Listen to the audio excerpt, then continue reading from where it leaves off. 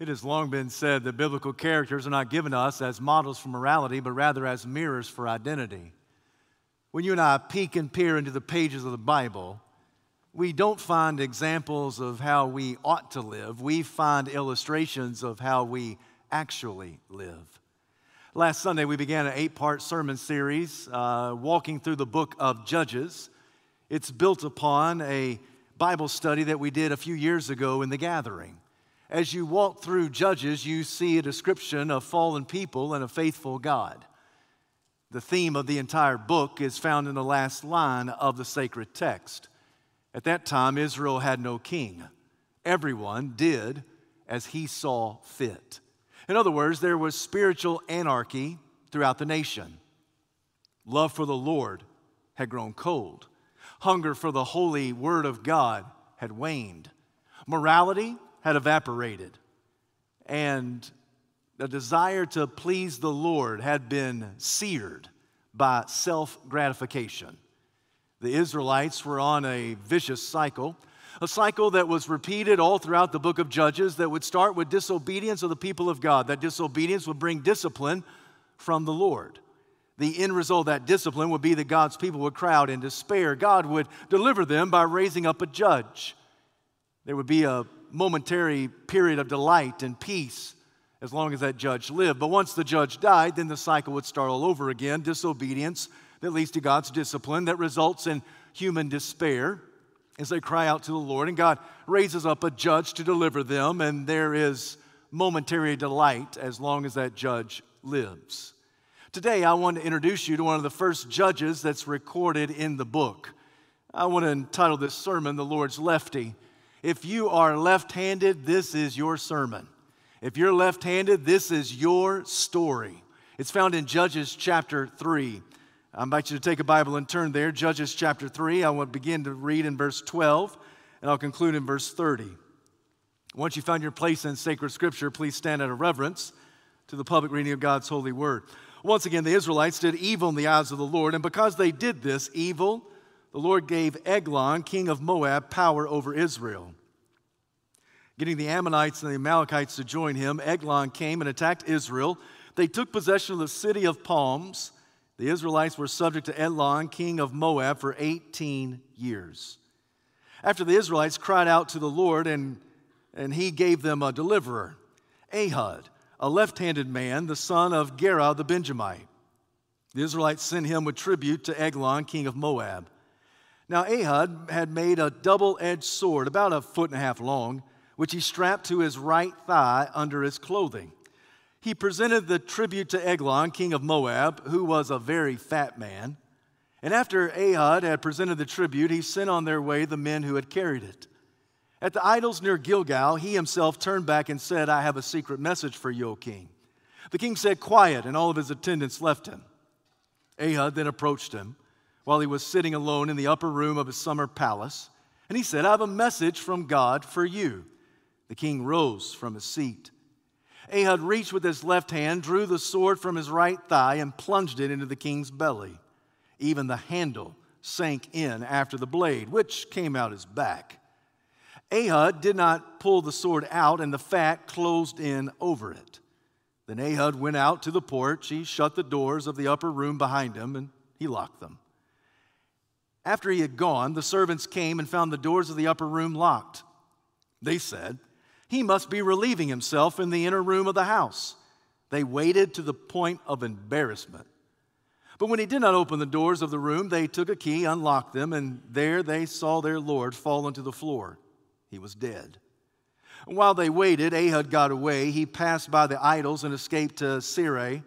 When he arrived there, he blew a trumpet in the hill country of Ephraim, and the Israelites went down with him from the hills, with him leading them. Follow me, he ordered, for the Lord has given Moab, your enemy, into your hands. So they followed him down, and taking possession of the fords of the Jordan that led to Moab, they allowed no one to cross over. At that time, they struck down about 10,000 Moabites, all vigorous, all strong. Not a man escaped. That day, Moab was made subject to Israel, and the land had peace for 80 years. May God add his richest blessing to the reading, preaching, understanding, and obedience of his perfect word. You may be seated. Our story begins with an ominous statement. Once again, the Israelites did evil in the eyes of the Lord. The evil in the eyes of the Lord caused the Lord to give Eglon, king of Moab, power over Israel. It was C.H. Spurgeon who said that God will not let his children sin successfully. You may think you're pulling the wool over God's eyes, but you're not. Your disobedience will bring about discipline from the Lord. It'll either invite his discipline or your own destruction. But in the words of R.G. Lee, there's always payday someday.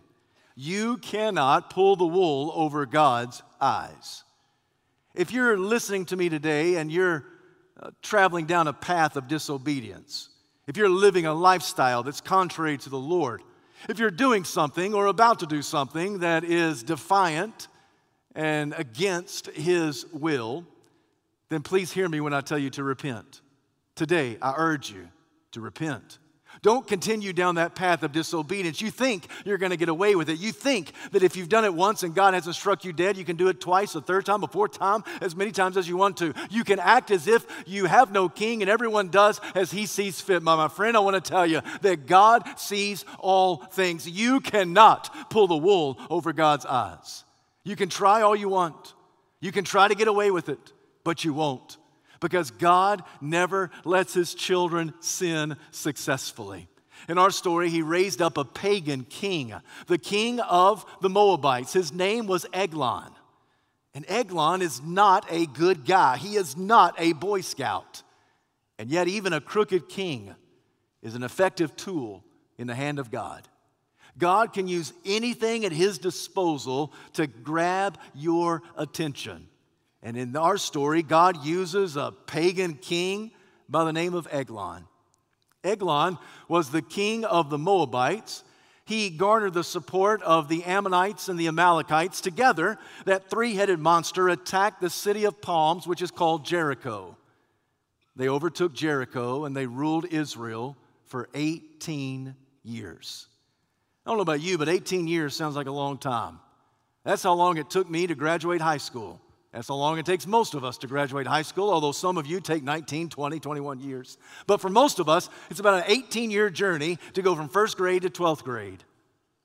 By the time we graduate, we're 18 years old. That's a long time. That's a lot of life. For 18 long years, the Moabites ruled over the Israelites. To add injury to insult, the Moabites, the Ammonites, the Amalekites, they were all distant cousins of the Israelites. If you know anything about their origin, you know that the Moabites and the Ammonites were conceived by an incestuous hookup between Lot and his two daughters. The story is told in Genesis chapter 19. You fast forward a few more years, Genesis chapter 36, and we were told that Esau had a son. That son had a concubine, and from the relation of Esau and that concubine, the Amalekites were conceived. So all three of these groups, they have disgusting origins. Whenever you step outside of the Word of God, whenever you step outside of the will of God, there is always destruction looming around the bend. The Moabites, the Ammonites, the Amalekites, they all went and attacked Jericho. They overtook this city and the entire nation, and they ruled there for 18 years. Eventually, God's people cried out in despair. Can I tell you, friend, that God always hears you when you cry out in despair? Always. When you get to the point where you say, enough is enough, I've made a mess of things. I have royally messed up. And God, I need you to come in and fix up my mess up. I need your help. When you cry out in despair, God always listens, He always hears, and He always responds. In our story, He responded by raising up a judge, a military leader in this case. Not all judges are military leaders, but in this case it certainly is. His name is Ehud. Now, probably the best way to pronounce it in Hebrew is Ehud. But here in Alabama, it's just Ehud. And so Ehud, the judge, was raised up by God. And God gives Ehud a task to go and to deliver the Israelites from the Moabite overtaking. Now, Ehud is described in a unique way. He's simply described as a left-handed Benjamite. It's interesting, isn't it? In fact, when you read that statement, it kind of jumps off the page. It's not the normal way to introduce anybody. I have never introduced myself by telling you my dominant hand. I have never said to you, hello, my name is Davin, I'm a right-handed preacher. I mean, that's not how we talk. That's not how we introduce each other. That's not how we introduce ourselves. And if it's true in our day, it's also true in that day. This is a weird way to introduce somebody. This is Ehud, the left-handed Benjamite. I mean, why would God tell us that he's raising up a southpaw Savior? Why would the Lord tell us something about the dominant hand of this Benjamite whose name is Ehud? It seems so insignificant. It seems so trivial, but yet I think it's very significant that God would introduce him in this way. If you look at a place like 1 Chronicles chapter 12, verse 2, you'll find this statement, that the kinsmen of Saul, the tribe of Benjamin, they could shoot an arrow and throw a stone, both right-handed and left-handed. In other words, the soldiers of the Benjamites, they were ambidextrous. They were just as strong right-handed as they were left-handed. They were known by this trait. Some of the most skilled warriors in all of Israel came from the tribe of Benjamin.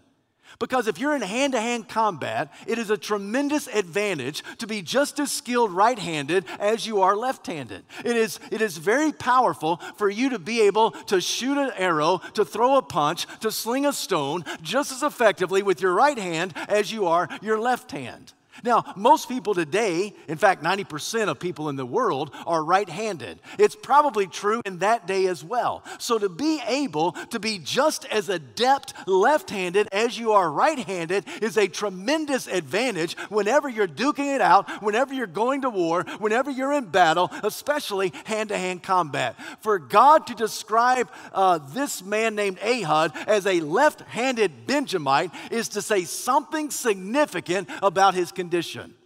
He's not your average Benjamite.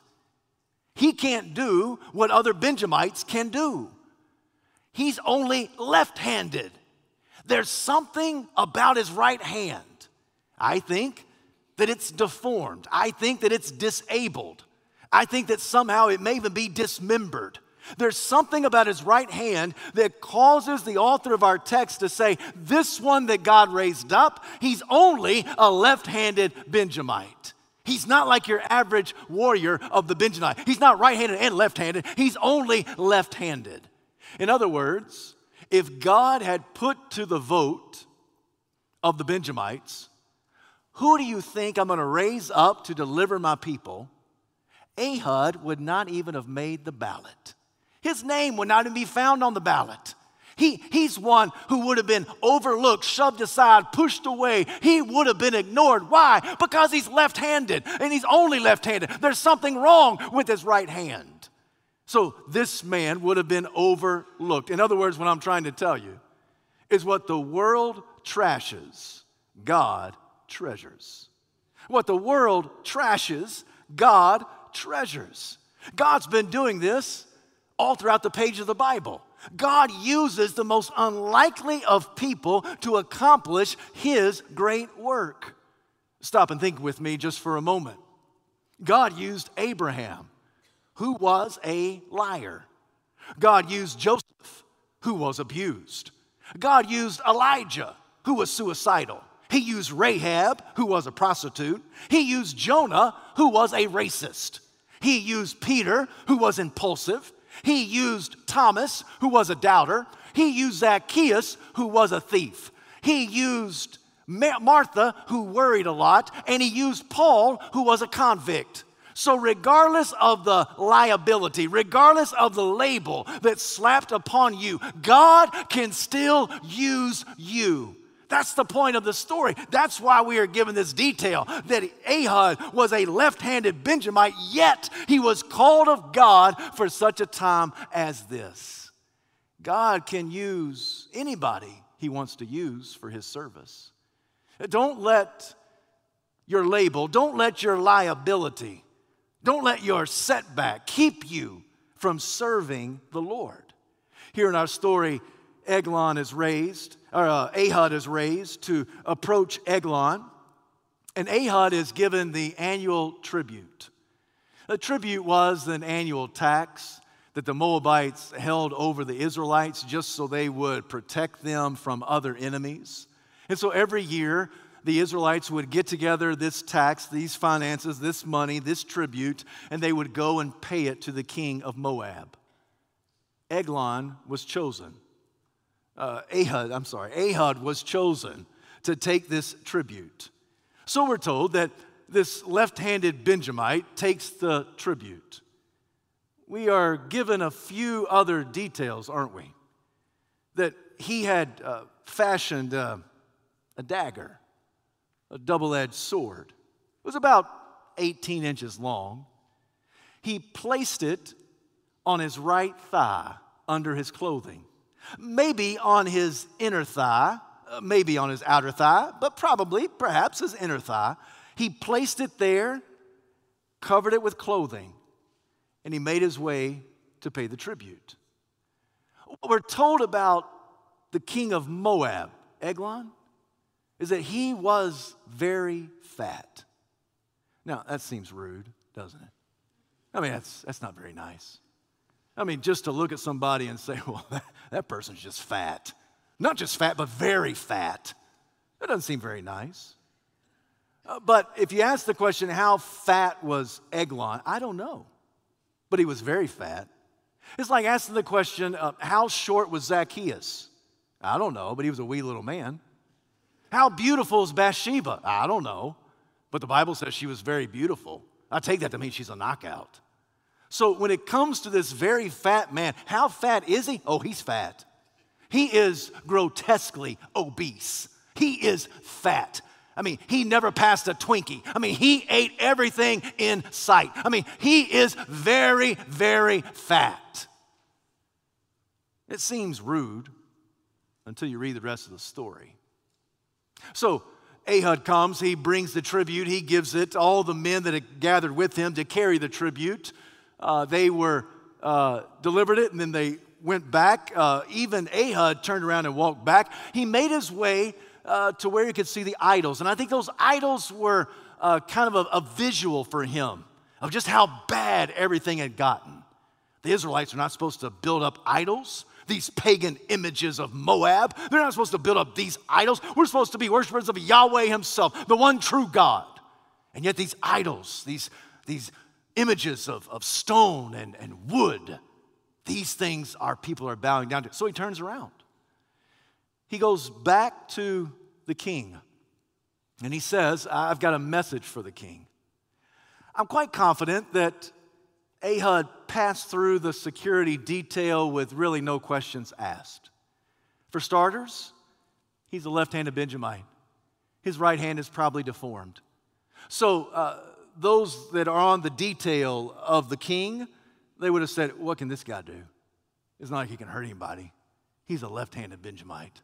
So we'll just let him pass. If any of those servants, if they would have had a sneaking suspicion that something might be up, and if they had frisked him, they probably just out of habit would have really paid attention to the left side, because most right-handed people would reach to the left thigh area to pull out a dagger. So if they frisk him, they probably would have been intentional to do it on the left side, but his right hand's deformed. What's he going to do? And probably out of habit, they would not have checked the right thigh. And even if they had checked the right thigh, they would have done it very superficially as to not get to the inside of the thigh where the dagger might be located. And so he would have passed by with flying colors.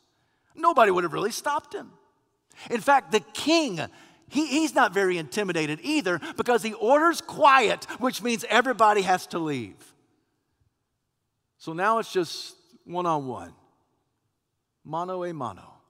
It's just Ahud and Eglon. It's the servant of the Lord. It's the king of Moab. And Ahud simply says, I've got a message for you from God.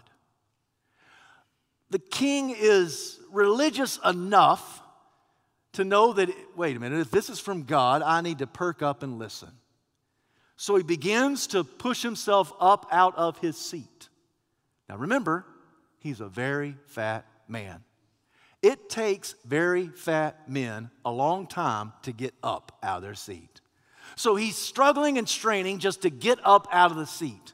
I want you to visualize a slow motion action thriller when you see the next scene.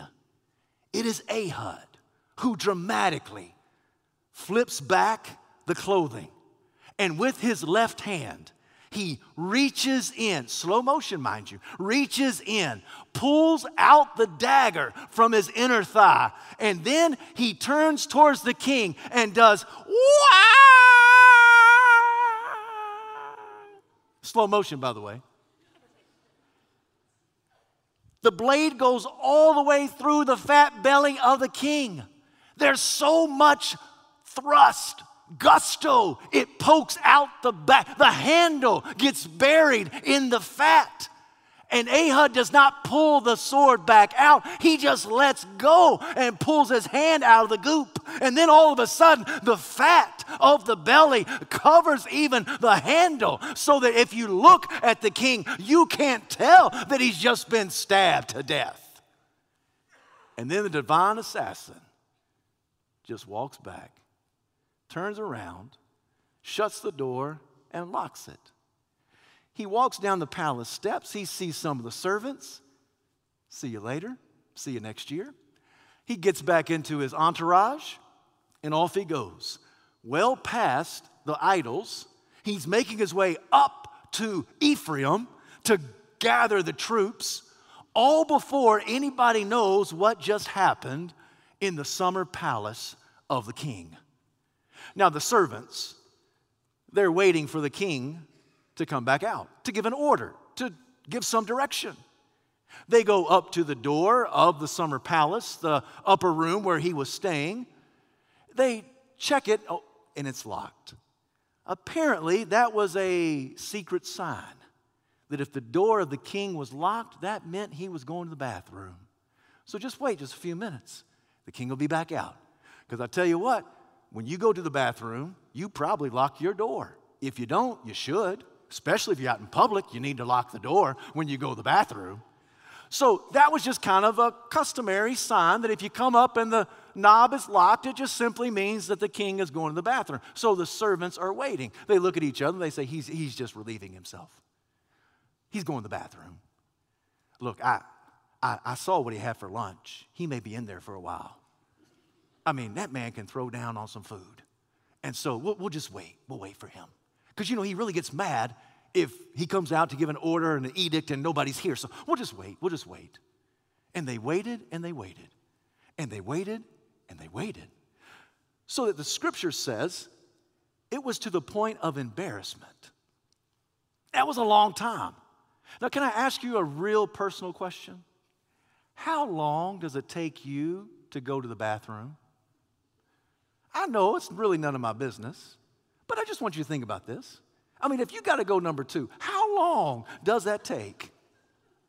However long it takes you, I want you to add about 20 minutes to it, okay? Because however long it takes you, if you add another 20 minutes to it, you're beginning to get to the point of embarrassment. It's a long time. I'm embarrassed. You're embarrassed. He should be embarrassed. Everybody ought to be embarrassed. The door's locked. It's been locked for 30 minutes now. We have no idea why. Somebody go get the key. The spare key that we keep up there in the cupboard. Somebody go get the key. Something's happened to that poor man. So somebody goes and gets the key. They unlock the door. They go in, and what do they see? They see their king dead on the floor. Now, by now, before they can even sound the alarm, Ehud is gone. He's already made his way up to Ephraim. He's blown the trumpet. He's gathered the troops. He says, quick, boys, let's go down to the fords. Let's be there, right there where the Moabites are. And on that day, some 10,000 Moabites were killed. And they're not wimpy guys. The Bible describes them as vigorous, strong, able-bodied men. Not one passed through the ford. All of them were killed. And on that day, Ehud gave victory. So that on that day, the Moabites were made subject to the Israelites. And there was peace for 80 years. Peace. Peace is not merely the absence of conflict. Peace is the presence of the Lord. There was peace. Peace for 80 years. They've been held captive for 18 years. That's long enough. But now, his peace is greater than their punishment, right? They have peace for 80 years. That's an interesting story, isn't it? It's a story that doesn't cause anybody to go to sleep. It's a story that keeps your interest. I mean, it's not a normal Bible story. Probably not a story that you tell your children at night right before you tuck them into bed. Now, children, let's listen to the story about how a big fat man died. I mean, that's not the story that you usually tell your kids. It's an interesting story. Why does God put this story in sacred script? Let me give you 2 takeaways, then I'll be done. The first takeaway is this, that in God's kingdom, God uses ordinary people to do extraordinary tasks. God uses ordinary people to do extraordinary tasks. In this story, Ehud is the last one that should have been selected. He's the last one that should be chosen. I mean, he's from the right tribe, the Benjamites. You would think that a skilled warrior would come from them, because a skilled warrior of the Benjamite is adept right-handed and left-handed. That's how they're trained. That's how they're abled. But not this guy. He's a left-handed Benjamite. God shouldn't use him. God should overlook him. There's got to be somebody else who's better suited to do this job. And the reality is, there was nobody better suited to do this job, because God was the one who sovereignly selected Ehud for the task. Friend, God has sovereignly selected you for his kingdom. He sovereignly selected you for his work. A disability becomes a possibility in the hands of God. Whatever disability you think you have, whatever shortcoming, whatever failure, whatever frailty, whatever blemish you think you have, whatever disability you think you have of yourself, that disability becomes a possibility in the hands of God. If you're so arrogant that you cannot think of a personal disability that you have, then you've got a far worse problem than any of the Israelites of Judges chapter 3. Everybody that I know, most people that I know, are at least self-aware to the point where they may not verbalize it to anybody else, but you know in your heart of hearts, I've got some limitations. I've got some disabilities. I've got some failures. I've got some things that hold me back, or maybe things that I've done or things that have happened to me. I've got some labels. I've got some liabilities. I've got some things that really probably disqualify me. So God, just pass over me and use somebody else. Friend, this story tells you that in God's kingdom, God uses ordinary people to do extraordinary tasks for him. Don't let your setback keep you from serving the Lord. He saved you on purpose. He saved you for a purpose. He created you not by accident. You are treasured in the sight of God. He has redeemed you. He has sustained you. He has liberated you from your past. So you, my friend, you may think of yourself as the most ordinary person on the planet. Perfect. You're in the right spot to be used by God. It's the person who thinks himself to be extraordinary that can't be used by the Lord. A man or a woman, a boy or a girl who simply says, I'm nothing but ordinary, that's all I got, God says that's all I need.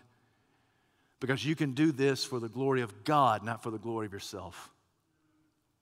So the first point I would give you, the first takeaway, is that in God's kingdom, ordinary people do extraordinary tasks. The second point that I'll tell you is simply this, that in God's kingdom, God delights in delivering his people. God delights in delivering his people. You can't read this story without a smirk on your face, can you? I mean, even as I tell the story, there's some of you, well, yeah, some of you still look stoic. I get it. You look that way every Sunday. But there are many of you But there are many of you, and you got a smile on your face. You got a smirk on your face. I mean, for the Bible to call the guy a very fat man, for the handle to be sunk into his fat belly, and it vanishes. I mean, those are funny things. And for the service to say, well, he's in there relieving himself. I mean, he's going to the bathroom. I mean, it's an embarrassing amount of time. I mean, that's funny. And some of you, most of you, you read the story, you hear it retold, and you think to yourself, boy, that's kind of hilarious at points. You read the story and you almost get the impression that God delights in delivering his people. And what you got a holy hunch about, I'm telling you, is a fact. God does delight in delivering his people. He delighted in Judges chapter 3. He delights today in delivering his people from whatever mess you may find yourself in. Now, let me stop right there and tell you, there are some people who have tried to indict God in this story and say that he has broken the sixth commandment.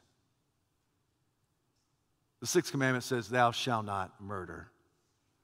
And God ordered the assassination of the Moabite king. And there's some people who come to this story and they try to indict God as breaking one of his own top 10 commandments.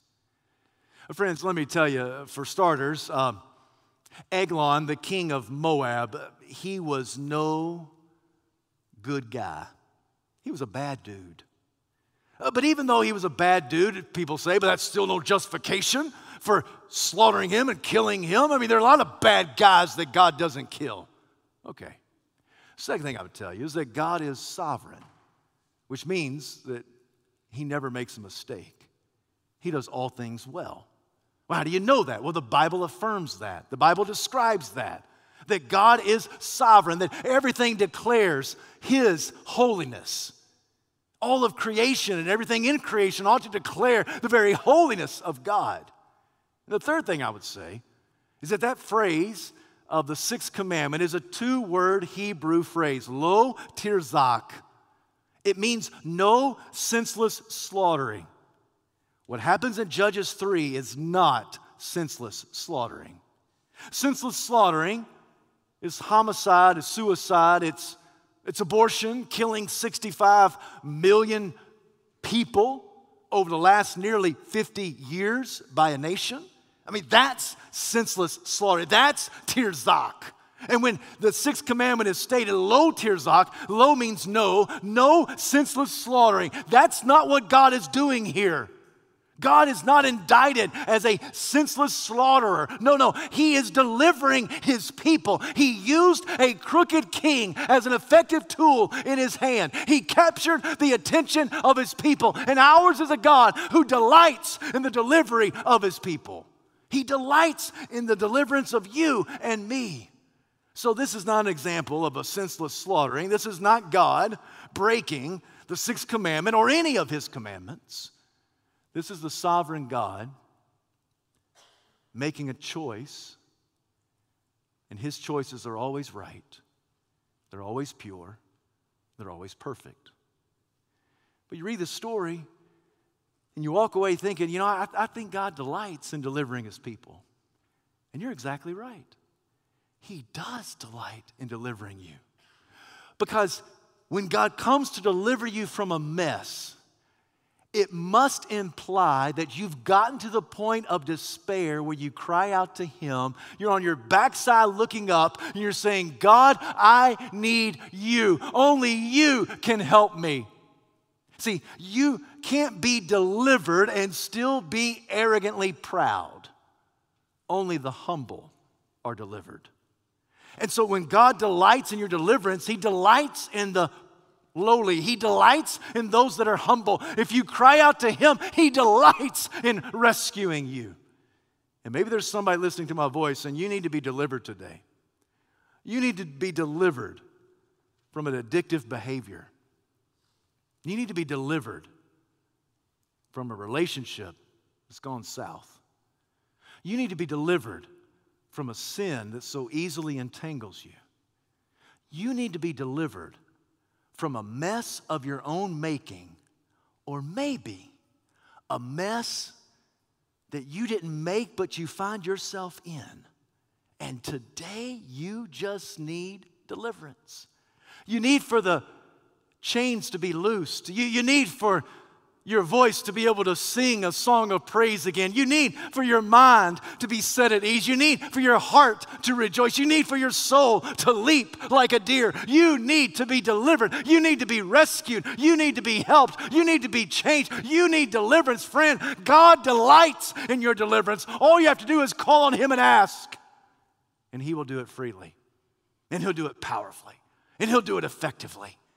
He'll do it perfectly. Because our God delights in delivering His people. That's what happens in this story. He raised up a judge, Ehud, that left-handed Benjamite, and he was used of God, and the Moabites were put at bay. 10,000 of them were slaughtered. Not one passed over the fords of the Jordan, and the Israelites had peace. They had God's presence. And it lasted for 80 years. But if you were to peek into chapter 4, verse 1, guess what you would read? Once again, the Israelites did evil in the eyes of the Lord. You gotta be kidding me. We're doing this cycle again? Yeah, we're gonna do it for about 8 weeks. You gotta be kidding me. We're gonna go from disobedience to discipline to despair to they cry out to the Lord. He delivers them with great joy and mercy, and they delight in Him for a period of time, and then we're going to start all over again. Are you kidding me? Why can't we just stay in despair and delight? Despair and delight. Despair and delight. Why do we have to keep going to disobedience and discipline? You answer your own question. Does this describe your life? Far too many times it describes my life. This vicious cycle of disobedience, doing stuff that you know you're not supposed to be doing. Disobedience to the Word of God, and it always leads to discipline because God's children cannot sin successfully. And then you get to the point where you just say, God, I need you. Oh, I need you. Every hour I need you. Now bless me now, my Savior. I come to you, and God delivers you. And He rescues you. And He puts a spring in your step and hope in your heart. And oh, you feel great for a little while until the next opportunity for disobedience rears its ugly head. Friends, I get to the end of this comical story. It's kept me awake. It's kept me on the edge of my seat. I've been intrigued by this story. I hope you've been intrigued by the story too. I come to the end of the story and I think, you know what? Praise God for Ehud, but we need a better Ehud. We need a better judge. We need somebody who's more effective. I mean, Ehud was good, but we need one who's great. We need one who can not only bring peace for 80 years, we need somebody who can bring peace for all eternity. We need somebody who is not just going to take down the idols that we see with our eyes. We need somebody who's going to take down the idols that are in our heart. We need somebody who's not just going to address the sin outside of us. We need a judge who can address the sin on the inside of us. We need somebody who's a better judge than Ehud. And my friend, we've got him. His name is Jesus. Jesus is the righteous judge. Jesus is the glorious Redeemer. Jesus is the righteous reconciler. Jesus is the one who helps us when we need help. He's the one who heals us when we need to be healed. He's the one that directs us down the right path. He's the one that searches us, seeks us, and saves us. He is the hound from heaven. He's never lost a patient. He is the great physician. He is the rose of Sharon. He is the bright lily of the valley. He is the bright morning star. This is Jesus. We desperately need Jesus. My faith is found a resting place, not in device nor creed. It is enough that Jesus died and that He died for me. We need a righteous judge, and we've got one. His name is Jesus.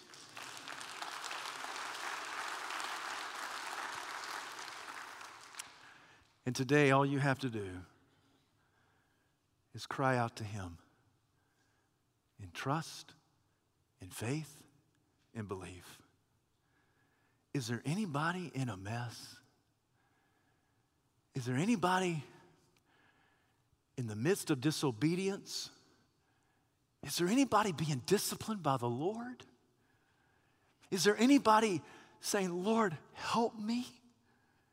Friend, if you find yourself shackled in your own sin, if you find yourself in a mess of your own doing or the demise of someone else, today you cry out to the Lord and He will hear you. He will listen. He will answer and He will respond. But in humility, you've got to cry out to Him. And He will deliver you, and He will delight in that deliverance. So maybe this morning there's somebody here and you need to receive Jesus as Savior. Today, I invite you to do it. Trust Him as your Savior and Lord. Maybe there's somebody here and you are a believer. You've already done that. You did that many years ago. But you still find yourself on this same roller coaster and you find yourself in the midst of disobedience and discipline and you want to be at the point of despair and delight as He delivers you. And you find yourself saying, Lord, I just need you. And maybe you need to come to the altar, kneel and pray. Maybe you're praying for yourself. Maybe you're praying for somebody else. Maybe you're praying for your spouse. Maybe you're praying for your sibling. Maybe you're praying for a friend who you know is in a tough spot. And right now, you just want to go to God on their behalf. We're going to sing a song. I want you to know the altar's open. You come and receive Jesus. You come and pray into the Lord. You come and join this church. Whatever the Lord wants you to do, you do it in this very moment. Because Jesus is the righteous judge. He's the Savior who always satisfies. He's the Messiah who delights in delivering you. Heavenly Father, we bow before you. We give this moment of invitation. We ask for your help. We ask for your healing. We ask for your strength. Lord, if there's one here who doesn't know you, let today be the day of salvation. If there's one here in need of prayer, let them fall at the altar of the Lord. We ask this in Jesus' name. Amen.